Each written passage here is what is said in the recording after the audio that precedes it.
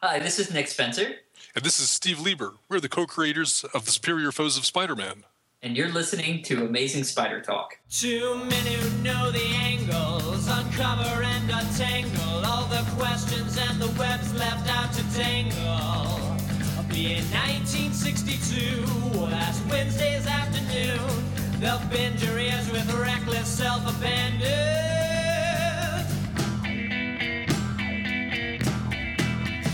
The Amazing Spider Talk. The Amazing Spider Talk. Come swing through the air, sit back and prepare for the Amazing Spider Talk.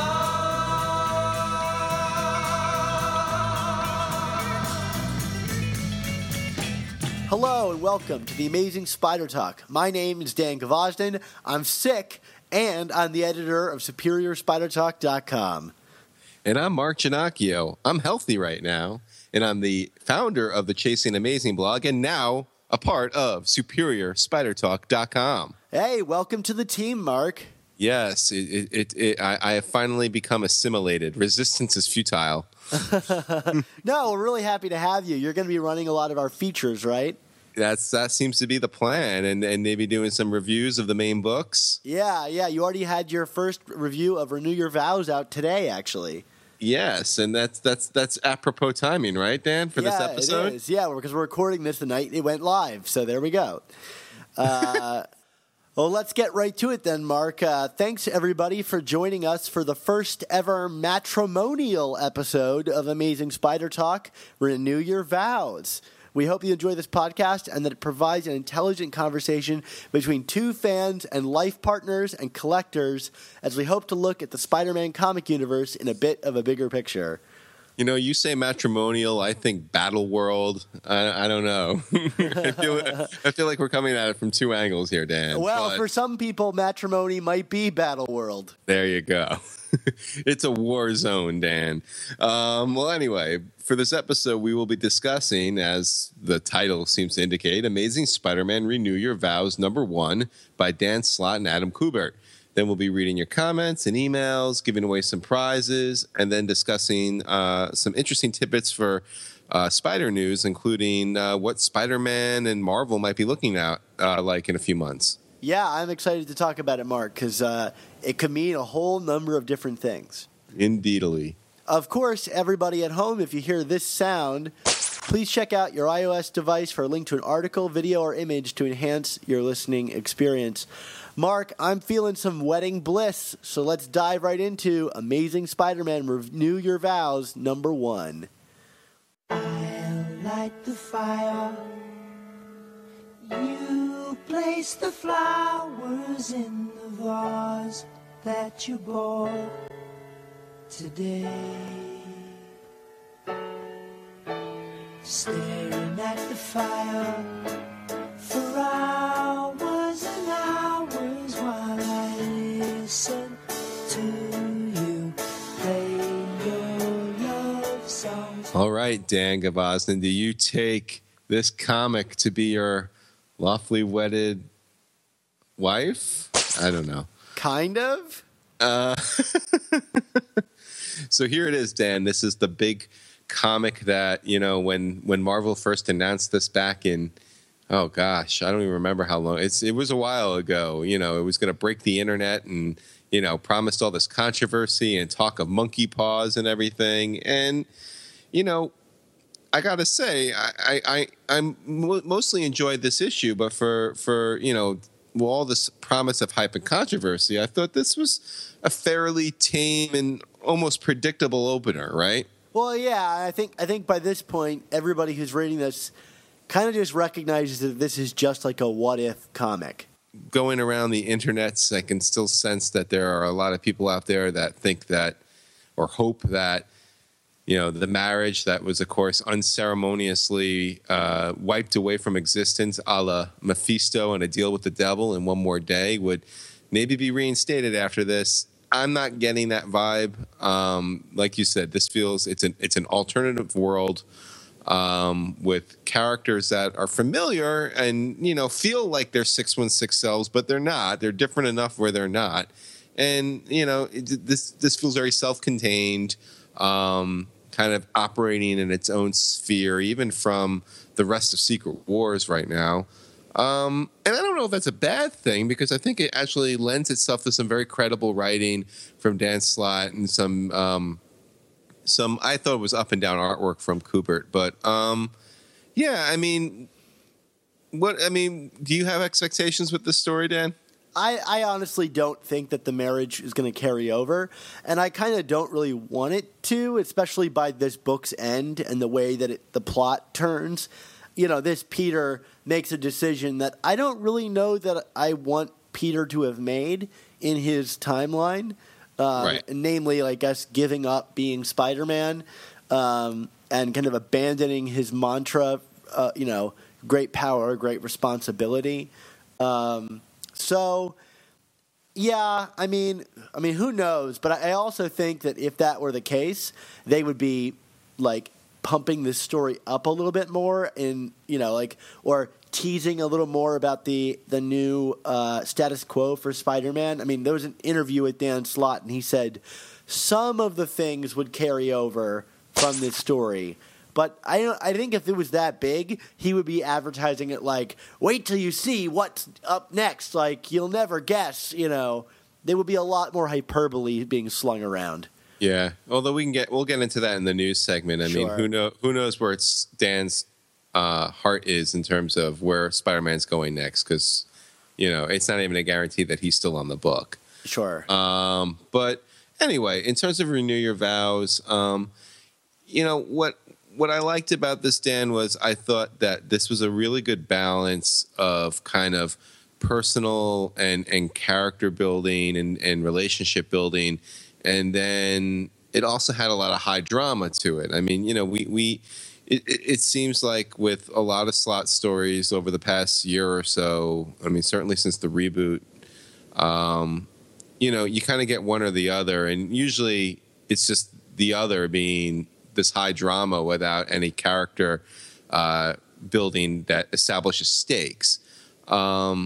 And I thought Renew Your Vows was different in a good way in that regard. I mean, we had this opening setting at the table where we're getting, this is what the married life is like. We have the introduction. In a perfect world, this is how it was always meant to be. Which to me is funny because Uncle Ben is still dead. So I don't know how perfect this world is. That guy never gets a break. Well, I guess Gwen's still dead too, right? Yeah, right. Yeah. But putting that aside, I mean, the perfect world actually would be House of M, right? Is that kind of more or less what we've established? Right. I mean, Yeah. But let's ignore that. So perfect world in this case is MJ and the child, who's not Mayday. Interesting. That kind of surprised me. Yeah, I thought it would be too, or they would make some kind of reference to it. But yeah, I kind of like Annie. I think that's kind of a cute idea. Yeah, agreed. And the thing is, it feels this whole scene, this opening scene feels very kind of intimate and sincere, and like I actually really like this. I liked the interplay that Slott created with these characters, and I even felt that I liked, in terms of the art in the book, I thought this was one of the stronger scenes artistically as well. And this is where I'm going to be of a different opinion than you. Okay, because I actually think that this book gets stronger the later, towards the end, and I think the beginning is where I have a lot of problems with it. I guess we'll tackle one thing at a time. I think it's fine that Peter has a wife and child. I have no problems with that idea. My problem is it kind of begins with the title of this book, which is Why We Can't Have Nice Things. And that implication is that, the marriage is the nice thing, and this story is going to set out and tell why that's problematic. Is that your read on that? Or maybe Spider-Man is the nice thing? I need to see where this goes, Dan. I don't want to jump to what the conclusion is going to be yet. Sure. I mean, yeah. I mean, I think ultimately, what is renew your vows referring to? Is he renewing his vow with MJ, or renewing his vow to be Spider-Man, and at the expense of his marriage and his married life? I get that. I get that. This is just another case for why the marriage couldn't work or something. But yeah, I guess get to my point is like, I understand that, the main conflict of this book is the balancing of his family and his costume. And I think, any book that has drama in it needs to, have a conflict. And I think that's certainly a fine conflict. It's a conflict that kind of plays into conflicts that Spider-Man has always had, balancing his social life with Spider-Man, or his relationships, or the time he needs to be with his aunt, with his time he needs to be out battling. It's as old as Spider-Man is, and I think that's fine. I guess my problem with this book, and maybe with the beginning of this book, is, first of all, like, the way that it's written to me seems like I don't buy this family. You have Mary Jane, who's a mother who presumably has a young child. I would say probably less than a year, maybe around a year. It's kind of ambiguous based on how Adam Kubert draws her. Do you at least agree on that? Like, Annie is ambiguously old? And I got the sense she was like probably between 6 months and a year. Yeah, okay. So it's somewhere in there. Mary Jane is wearing this like cut off, belly revealing outfit, and maybe she rebounded really quickly from the pregnancy, but I don't know too many mothers who like casually stroll around the house wearing a belly showing outfit and feed their child. It just doesn't seem like of a believable character, especially when she announces that, like, I'm a hot wife. And I'm like, okay, yeah, I get it. To me, the dialogue here just felt very stilted. Like, Peter constantly announcing, I have a wife and kid now, and it's like, yeah, I know the editors said you have a wife and kid now, but like, sell me that this is an ongoing thing. Like, this is, she was pregnant for 9 months and you had this kid for 6 months and you haven't been sleeping. I don't know. I mean, you have a kid, so you can tell me more if this is what your married life is like. But I just didn't believe it. I'm not gonna say it's what my married life is like, but no, I don't. I don't have the problems with it that you do. I don't know what you are kind of seeing as stilted. I just kind of saw as being warm. You know what, Dan? I mean, like, and maybe like I'm being aided by the fact that I'm actually kind of going back and reading a lot of Peter and MJ stories in preparation for something that's going to be on our website over the next couple of months. Plug. Plug. But this arc, even though this was kind of supposed to be like an alternate take on One More Day, this feels, in terms of the voices, the vibe, like very much at home in like that late 80s, early 90s Michelini era. I completely agree with you on that. And this was kind of how MJ was during that run. You know what I mean? Like that was the character, and most people, outside of when Straczynski came back and when James Straczynski like reunited them, I mean, most people kind of who support the marriage kind of go to that era as like, you see, look at the maturity, and the characters grew from this and all that stuff. I guess that's where I have like a hard time separating in my head, is because we saw, when people complain about the marriage going away and this book being like their kind of last hurrah, like being like, oh, look, here's the marriage back. That's what you wanted. And it comes back to me in the form of the marriage that I didn't like. When I know that there was another version that I thought worked really well, right, like the JMS run. So when I see this marriage back, I'm like, okay, that's fine. But like, this is not the marriage that I wanted back.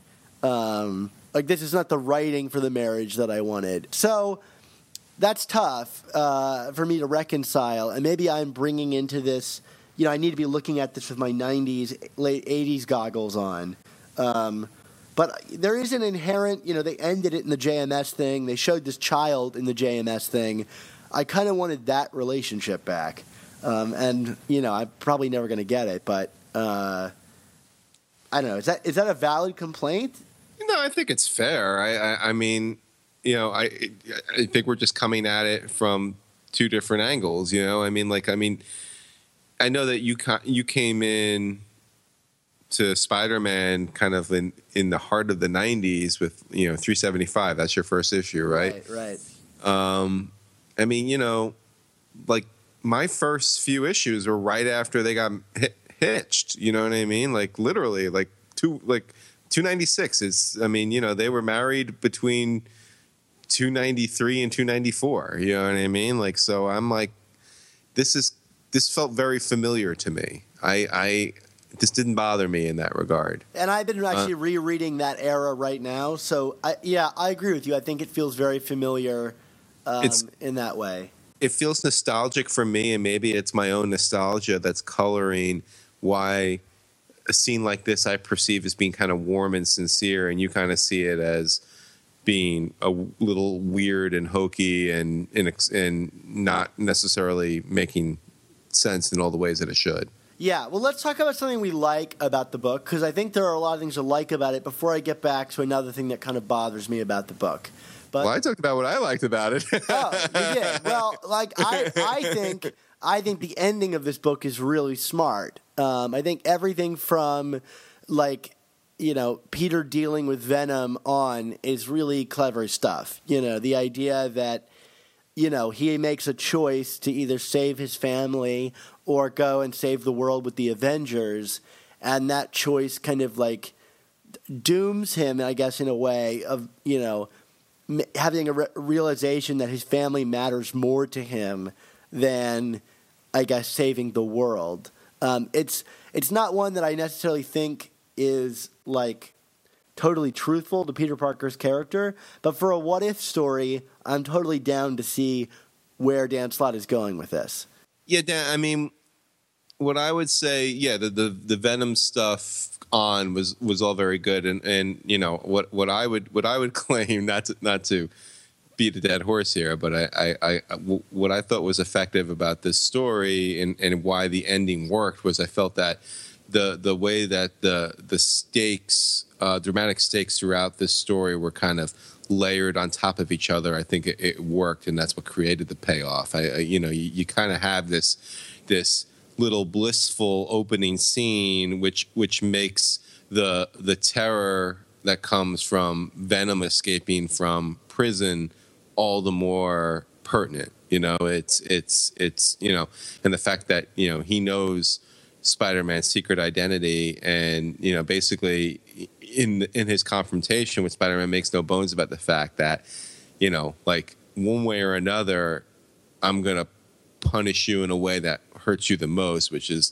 to kill your wife and child. It's really terrifying stuff, and I think if you don't get that opening scene where you're hopefully connecting with these characters, I don't know if the tension will the tension lands because of that. That was my take on it. Yeah, that's fine. I see it all working there. If I'm being honest, it just didn't connect with me. I think it's all cool plotting. I'm like, oh, that makes sense. Venom would rush there, and we haven't really established Venom, but that's fine. We know Eddie Brock's Venom by now. And I think you're comparing it to a Michelini story. I think it's really apt because I think if you were to have any of the artists from Michelini's run doing this book, you would think it was straight out of that time. But I guess I hate to keep harping on this. I feel like this version of Peter and Mary Jane is why people didn't like the marriage. Peter is still, despite having a child and maturing, he's still just as reckless, and he didn't think any of this through. And the Peter that I think that I enjoy reading would have gone to the Avengers months ago and said, "Hey, I'm worried about my family. Do you think that I could like stay here or something?" And here they just kind of approach him. They're like, "Well, you could stay here," and he's like, "All right, I'll call my wife right now and we'll see." And to me, it was like, had he never thought of this before? Like, that it never occurred to him? And I feel like a lot of the plotting here, I'm like, didn't you think of this? Yeah, but what you're describing, Dan, is a very specific era of Spider-Man. Yeah. And I see you're describing JMS, and like JMS was good for what he is, but there's a lot of other Spider-Man besides JMS, and I don't, I don't see Peter's actions here as being reckless. I just see this as Spider-Man the loner that has kind of been a part of the character forever for me. You know what I mean? Like it's who would struggle to go to the Avengers because the Avengers have never accepted him. Like. Yeah, and I'll tell you, like, my opinion is definitely fueled by my expectations coming into this, based on me like being like, oh, the marriage is coming back. I want the best version of the marriage, and it's going back to Michelini, and that's fine, and I shouldn't hold it against Dan Slott's writing if that's what he wants to do. It's just hard for me to like say I've seen the best that it can be, and now I'm seeing what I don't think is the best, and not want that better version. You know what I mean? Yeah, I mean, I get what you're saying. But also, what you had during Straczynski was a very raw interpretation of the marriage, and yeah, that I agree with you. I thought it was great, but there were other elements of it that were kind of fun and different, and like, hey, look at the teenage geek gets the girl kind of a thing, and I get it. I get where you're coming from. We got to move on from this because we're gonna just keep talking circles around. Right. Okay. So. For me though, like I think the one big like subplot in terms of tension building that at least on the surface really didn't work was this whole thing with the Avengers fighting Regent to in this kind of like cosmic world-ending threat. Is this going to be the villain moving forward? Do you think? I guess. Still appears in the covers going forward. I mean. Yeah, So I got the idea that Venom is dead, and seemingly his costume is going to take over Peter based on solicit covers. I see what you're saying. Yeah, but who knows? But they advertise this as the last Eddie Brock story, and to me, it appears that Eddie Brock was crushed beneath rubble. Yeah, but it's comics, right? Yeah, we didn't see the body; we just saw the hand. Maybe we'll get a limping like hand, like It or whatever that just crawls around. Was it Cousin It? Yes. Yeah. Yes. But yeah, this stuff with the Avengers. I don't know. I just even going back to stories of Slott's that I've really really liked. I've never truly embraced his interpretation of the Avengers. I feel like he just kind of settles into writing them all as like stereotypical archetypes of who their characters are. Like Cap is the stoic one, and Tony's got the wise cracks, and it felt very rigid and stiff, and very little personality. And Regent as a villain itself, I really don't care about. No connection to him as a Spider, certainly in terms of Spider-Man. So if he does end up being the main villain, color me uninterested. Yeah, I guess there's room for it to develop, but right now he just kind of seems like this all-powerful, juggernaut-ish character. Yeah, it's like would be like Spider-Man fighting like Korvac or Thanos or something, or like Firelord. There, ooh, Don't get me started on that. Get Dan Slott started on that. Yeah, exactly. But yeah, I mean, and I also felt like, I don't know, I didn't like Kubert's art in some of these action sequences. I felt it was kind of vague. Like it didn't. Yeah, he has some weird framing where like people's faces are cut in half by the frame in a kind of awkward way. Although there's one cool scene where he frames Spider-Man and Venom's faces facing each other up close, and I thought that was really a neat image. Yeah, definitely. And his full-page reveal of Venom is really great. I mean, it harkens back to like the classic, original Venom storylines where Mary Jane is all wrapped up. Yeah, definitely. But yeah, I mean, but at least with the Avengers subplot, Dan, I did feel like it kind of like even in my dislike for it, it proved to be useful in advancing the plotting, because you kind of had this like, here's this cosmic threat, and then you have kind of Spidey taking off to deal with the smaller threat to the world, but the bigger threat to him. Yeah, which again sells that final page and the ultimate reveal of the comic. Yeah. So I mean, you want to talk about that last page, or? Yeah, I mean, the last page, right? We find out that there's a wonderful bit of I guess like thought monologuing where Peter says like that's not Spider-Man standing there; it's a man in a costume. Or in colored garb or whatever he says, and it's like, oh, that's an interesting way of saying he's done being Spider-Man. And then we see that I'm guessing some ambiguous, maybe 5 or 6 years have passed. Yeah. Oh, hold on, Dan. I just realized we kind of glossed over like a key plot point, which was Spider-Man's choice in his battle with Venom. So of course what I'm referring to is Venom is casting these threats against Spider-Man and his family, and they're battling, and the building is essentially collapsing, and Spidey lets Venom get crushed to death, which was like a very like, oh wow, he crosses that line. And for me it works because again we established these stakes, and we established I felt that Spider-Man's kind of changing priorities in terms of his family were set. And also because this is an alternate universe, you can also kind of forgive that, not every decision the character makes is going to be what we would expect in the 616, right? Right. That's the reason I'm willing to let it go. Like if this was the actual storyline, I'd probably be a lot more harsh on it, because Peter is the kind of guy that, he will find every last opportunity to solve his problem, to kind of, relent from killing someone, I would think. I mean, that's my interpretation of it. Would you agree?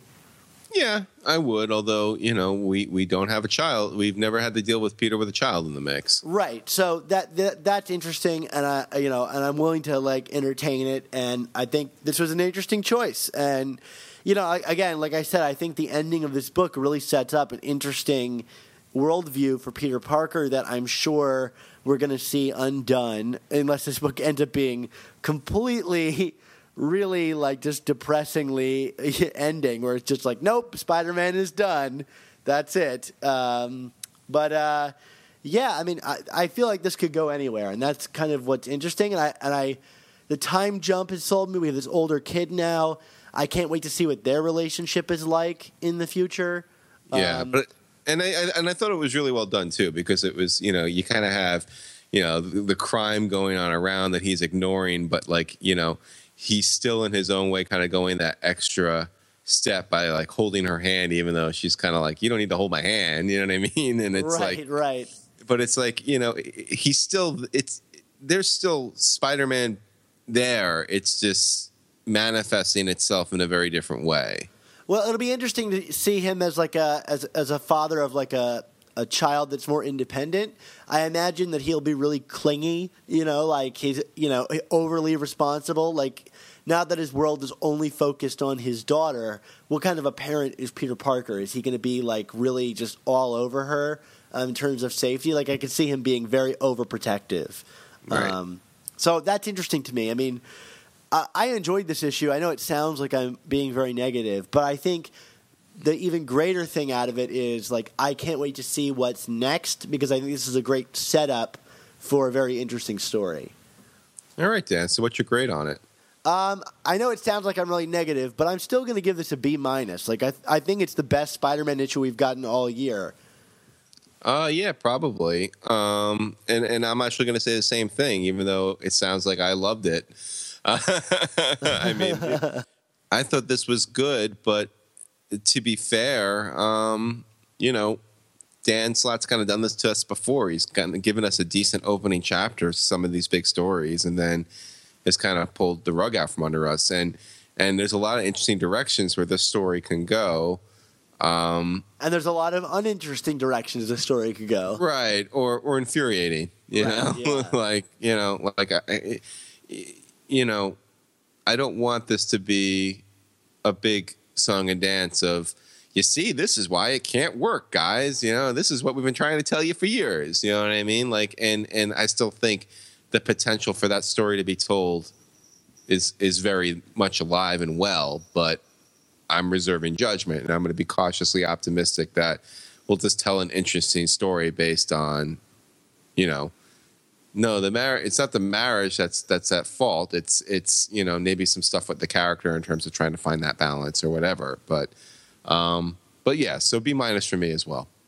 Yeah, and again, that's why I said that title, Why We Can't Have Nice Things, worries me just a little bit, because I don't want to get this back only for them to tell us, like, and this is why no one could ever write this well. And it's like, no, there were people that wrote this well. There were just also a lot of people that couldn't write the marriage well. Right. Yeah. Right. So anyway, let's move on and talk about our comments and emails.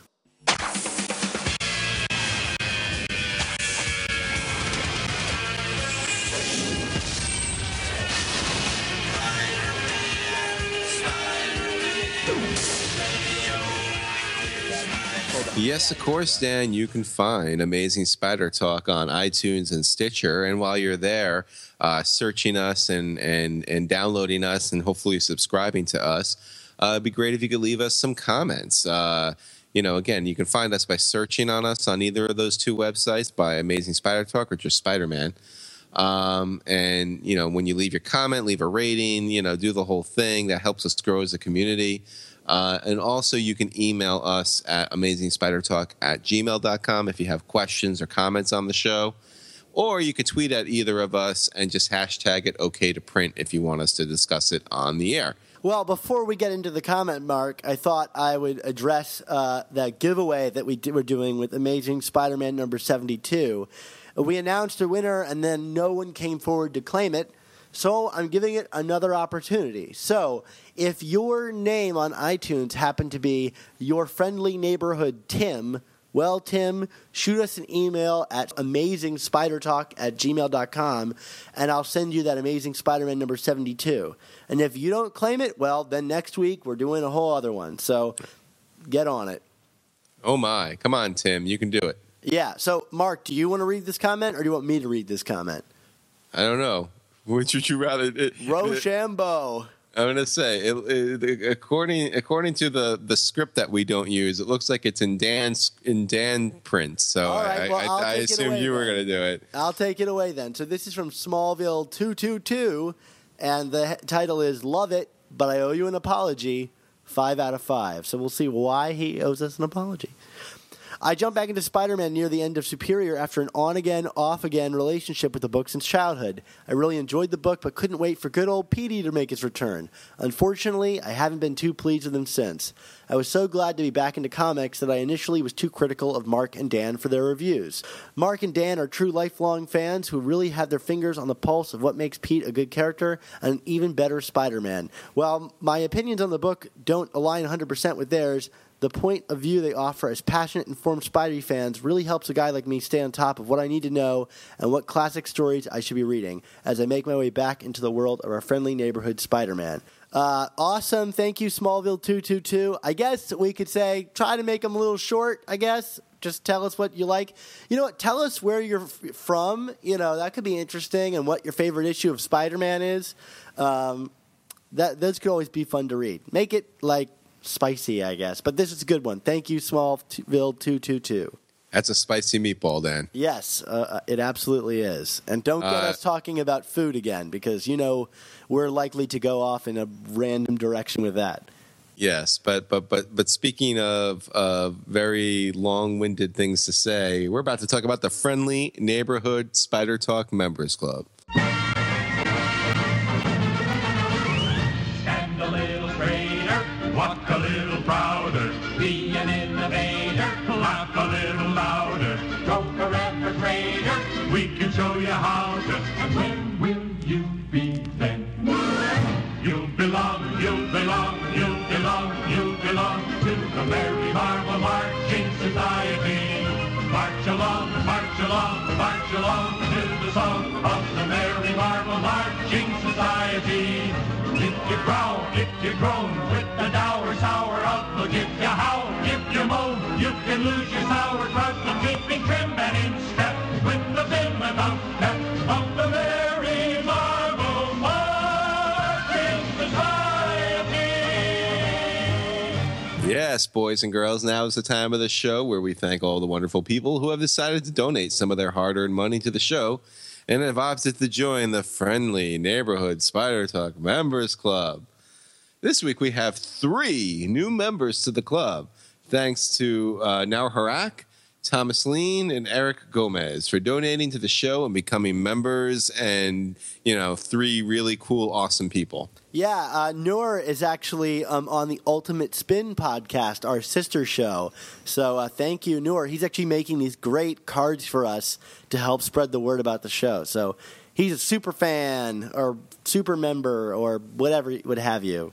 Whatever you would have. Yeah, and if you are a member, please make sure to check your email for your free comics.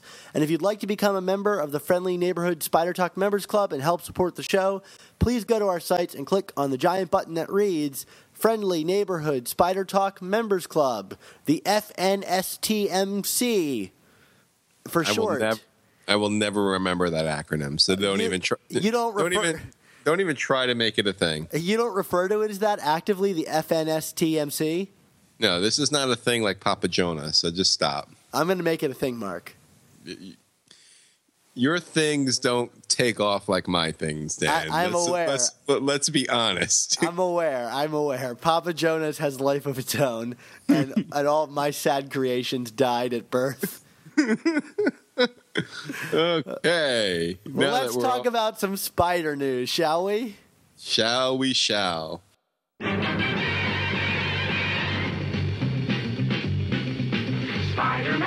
Spider-Man does whatever a spider can.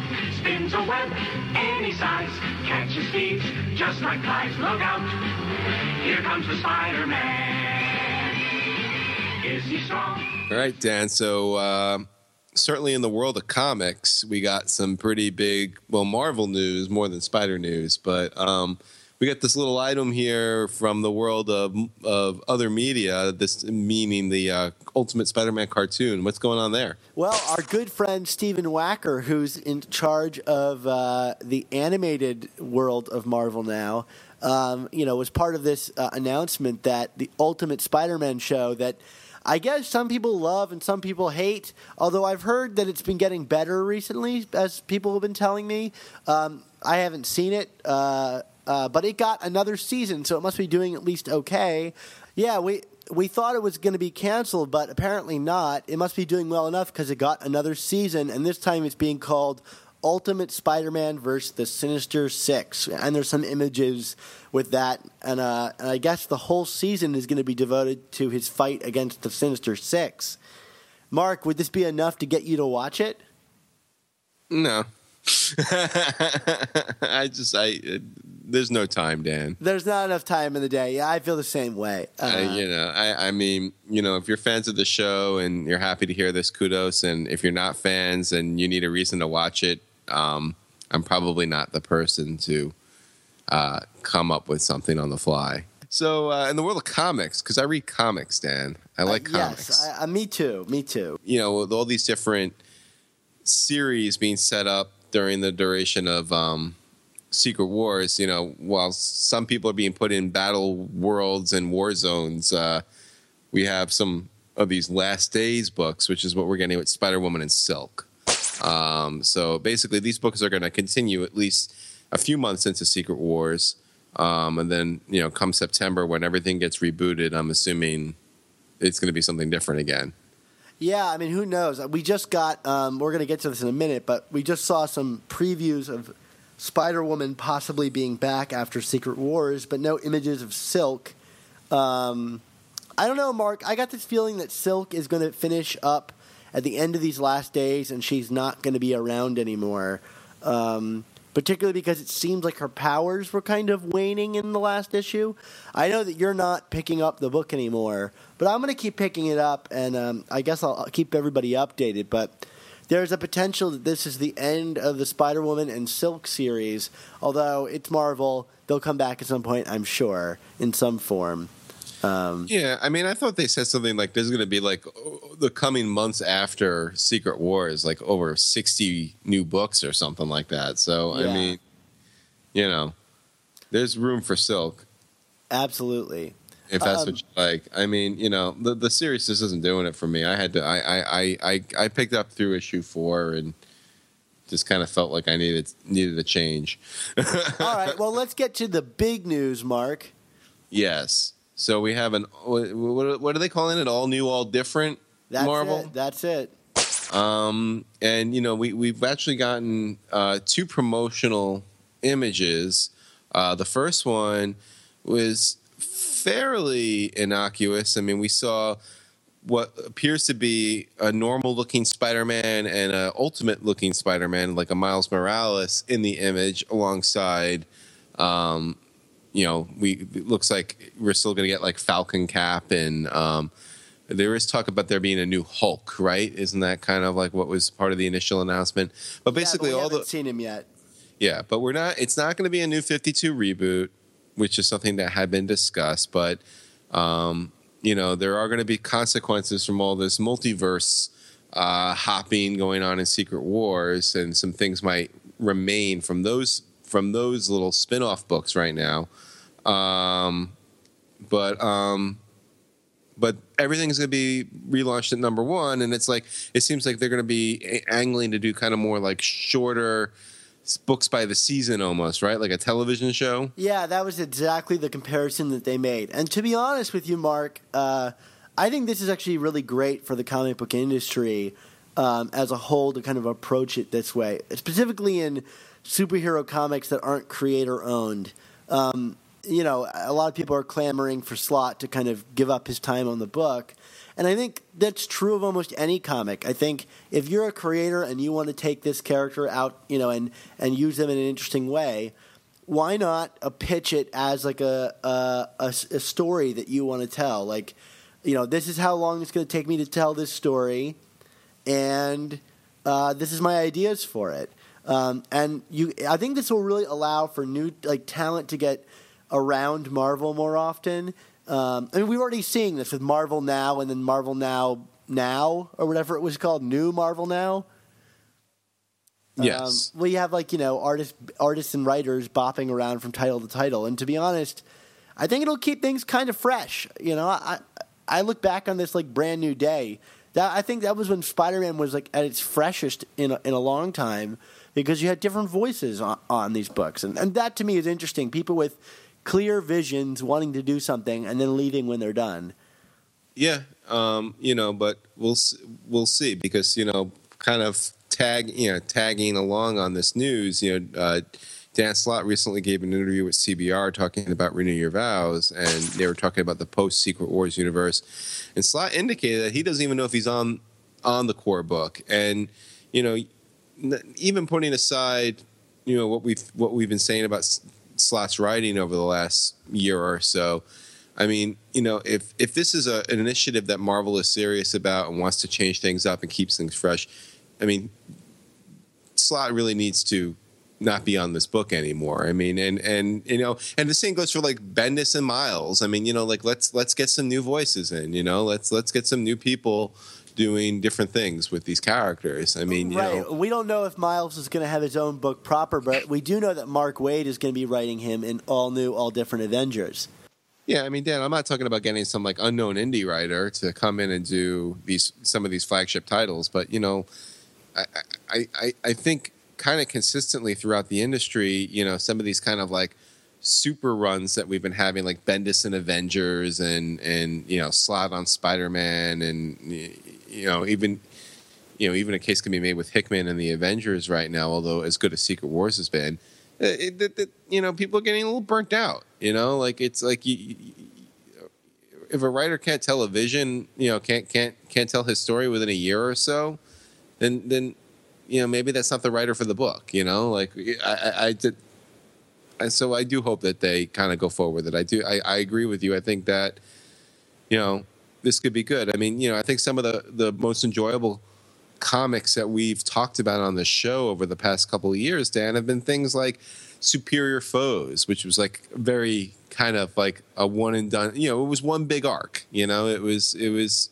They stretched it to what was it, 17 issues? Yeah. And even like what Dennis Hopeless is doing on Spider-Woman right now. I mean, it's I think these kind of little short storytelling bursts are proving to be advantageous to a lot of these characters. Yeah, I guess the only thing that I think I could see people complaining about this is that it might make the book more like schizophrenic, or you might get more hobgoblin type of situations where someone is ushered out before they're really able to tell this long form story that they're telling. But I also think that that's a unique circumstance and time where there was a lot of politics going on that kind of screwed that story up. But yeah, do you worry that we might get some runs maybe aborted before they're really allowed to kind of breathe and develop?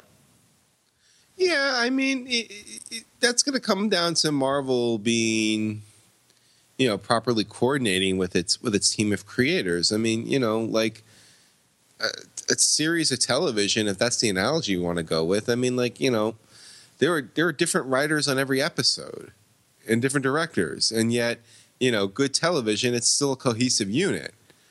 Right. So the emphasis would be put more on the editor in this case, would you think? I would think so, yeah. And make it like the showrunner equivalent? Yeah, I mean, I never felt that Brand New Day was that disjointed. No, I thought it was real. I mean, it's definitely disjointed in some parts, but overall, there's a wonderfully told story there. Yeah. I guess the next question that I have is if Dan Slott is off this book, which we don't have any real solid evidence for. What does that reveal about the planning leading up to Secret Wars? Because Amazing Spider-Man number 18 ends on a real cliffhanger. We'll see what happens with the Black Cat when we get back, and I guess they could still pick up that story, but it definitely seems like a writer writing as though he was going to pick it up again in the future.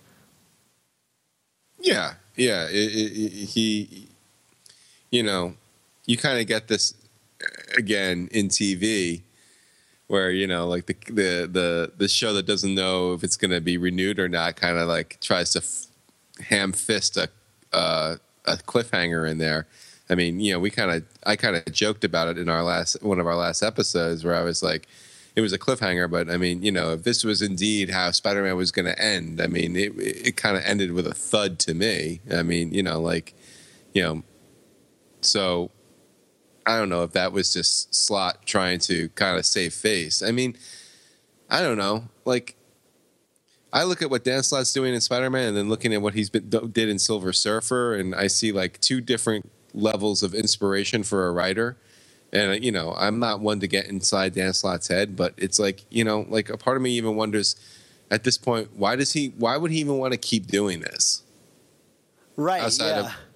It's he's clearly having, and I don't know, have you read any Silver Surfer, Dan? I read a couple issues. I mean, he's clearly having so much more fun with that book. Kind of like what he was even doing during Big Time era on Spider-Man. It's whatever. But I know what you're saying, Dan. How much were these things communicated? And when you would talk to Dan Slott online on Twitter leading up to this, about Secret Wars, and the joke was always, it's a secret, we can't talk about it. I mean, how much did anybody outside of like Hickman, Tom Brevoort, and Axel Alonso, and probably Joe Quesada really know what was going to happen post Secret Wars? Yeah, I have no idea. So anywho. Speaking of endings, I think it's time for us to say goodbye, Mark. Sure. Well, of course, everybody, you can find all of our new Amazing Spider Talk and old Superior Spider Talk podcasts at superiorspidertalk.com, or find us on iTunes and Stitcher by searching for Amazing Spider Talk. And, be sure, if you do that, to leave us a rating and a comment to let us know how we're doing, and we'll read it on the air. And keep them nice and short so we're not too rambly. If you have any opinions on these comics that we've discussed today, or any questions, be sure to email them to us at amazingspidertalk@gmail.com, and we'll address and read them on the air. We got no questions this time, so keep them coming in. Mark, where can they find more about us on the internet? Well, yeah, you could also check out both of our Facebook pages at facebook.com/Superior Spider Talk and facebook.com/ChasingAmazing. I'm going to keep using that Facebook page and, reference stuff I'm writing on Superior Spider Talk, Dan. Both these places are great because we talk about the articles we wrote, obviously, like I just said. You can ask questions, comments, make silly recipes about Irish bacon. I'm not going to go there, sorry. Also, don't forget to check out our friendly neighborhood Spider Talk Members Club that helps support our show. And that our theme song is courtesy of Ryland Bojack, and our outro song comes from Magic. Yeah, and also a very special thanks to Nick Cagnetti, Ray Sumser, Ron Friends, and Sal Buscema for our show's artwork. So, Mark, where can we find you on the internet this week? And I'm very pleased by what you're going to say. Well, you can find all of my content right now on SuperiorSpiderTalk.com. I'm winning! All that content is just a review of Renew Your Vows right now, though. But, hopefully by the time this podcast comes out, in the coming days after that, we'll have some unique, fun features looking back at Peter and MJ. Do we want to tease what you're going to be putting out on Monday? If we dare, yeah. Given I guess what we thought Renew Your Vows was going to be, well, it's still clearly a reference to One More Day. Yeah. I mean, whether they said it in the 80s, 90s, or the aughts, but maybe far looser than we imagined. Fair enough. But yeah, I went back and reread One More Day, really probably for the first time since 2007. Because really, who has revisited that story and without being waterboarded and doing it? I have not. Honestly, I have not. And Dan, you're going to be surprised to hear me say this. I've actually found some things worth praising about it. Gasp! Shock and amaze. So I guess what this might be is maybe like a half-hearted defense of this story. You'll have to read and find out. I haven't read this, and I want to read this right now because I'm blown away, Mark. So that's going to be up on the site on Monday? Correct. Awesome. Anywhere else we can find you online? On Twitter at Chasing ASM Blog. And, for people who are still, subscribers or following my feed on www.chasingamazingblog.com, I'm going to be putting links up to all the stuff I write for you, Dan. So you can still, give my site hits and find links to find you. Well, great. Thank you for increasing my SEO account. Yes, that's what I'm here for. So, Dan, what about you? Where can we find you? Of course, you can find me also on SuperiorSpiderTalk.com. I don't have any exciting things to announce that are coming out there because I'm actually graduating from graduate school this week, so things are kind of crazy busy, writing a bunch of papers. But you can also find me on Twitter at Dan Gavazin, or my Spider-Man account, and the account of our website is at SupSpiderTalk. They might be a little slow over the next few days because of my graduation and all of my finals, but I'm sure I'm going to be looking for distraction, so hit me up there. So, Mark, I was walking down the street, and guess who I saw? So this is how we're gonna do this, Dan. It's who you saw or who I saw. No. I saw someone really crazy looking. It was Captain America, but he had a new costume. Oh, okay. He had this big A emblazoned on his chest. It was like I wanted to tell him to go back to like his designer because like what the hell is that? Yeah, I saw that too, and it's funny. I was thinking back to what life could have been if in a perfect world, what Cap's costume would have looked like. Yeah, it wouldn't have looked like that. Yeah, and when thinking back to that perfect world, it actually then brought me to the world I'm living in right now. I'm married, I have a kid, everything's really good. John, my son is 3.5 now. I mean, growing up by the day, it just really makes you wistful for things in the past. And while doing all this, my Uncle Ben showed up. I thought he was dead. Well, that was the thing. He was like, "You're imagining this perfect world, and you didn't picture me. What does a guy got to do around here to be resurrected for real?" That's pretty tragic, Mark. And I was like, "Oh God, this is really sad and dark." And he's like, "It's cool. I understand. They got me in House of M anyway, and I was there for that, along with Captain Stacy. So and Gwen, and you married Gwen. Remember that, Mark?" I'm like, "Oh yeah, that's right." And then also he told me, with great podcasts must also come amazing spider talk.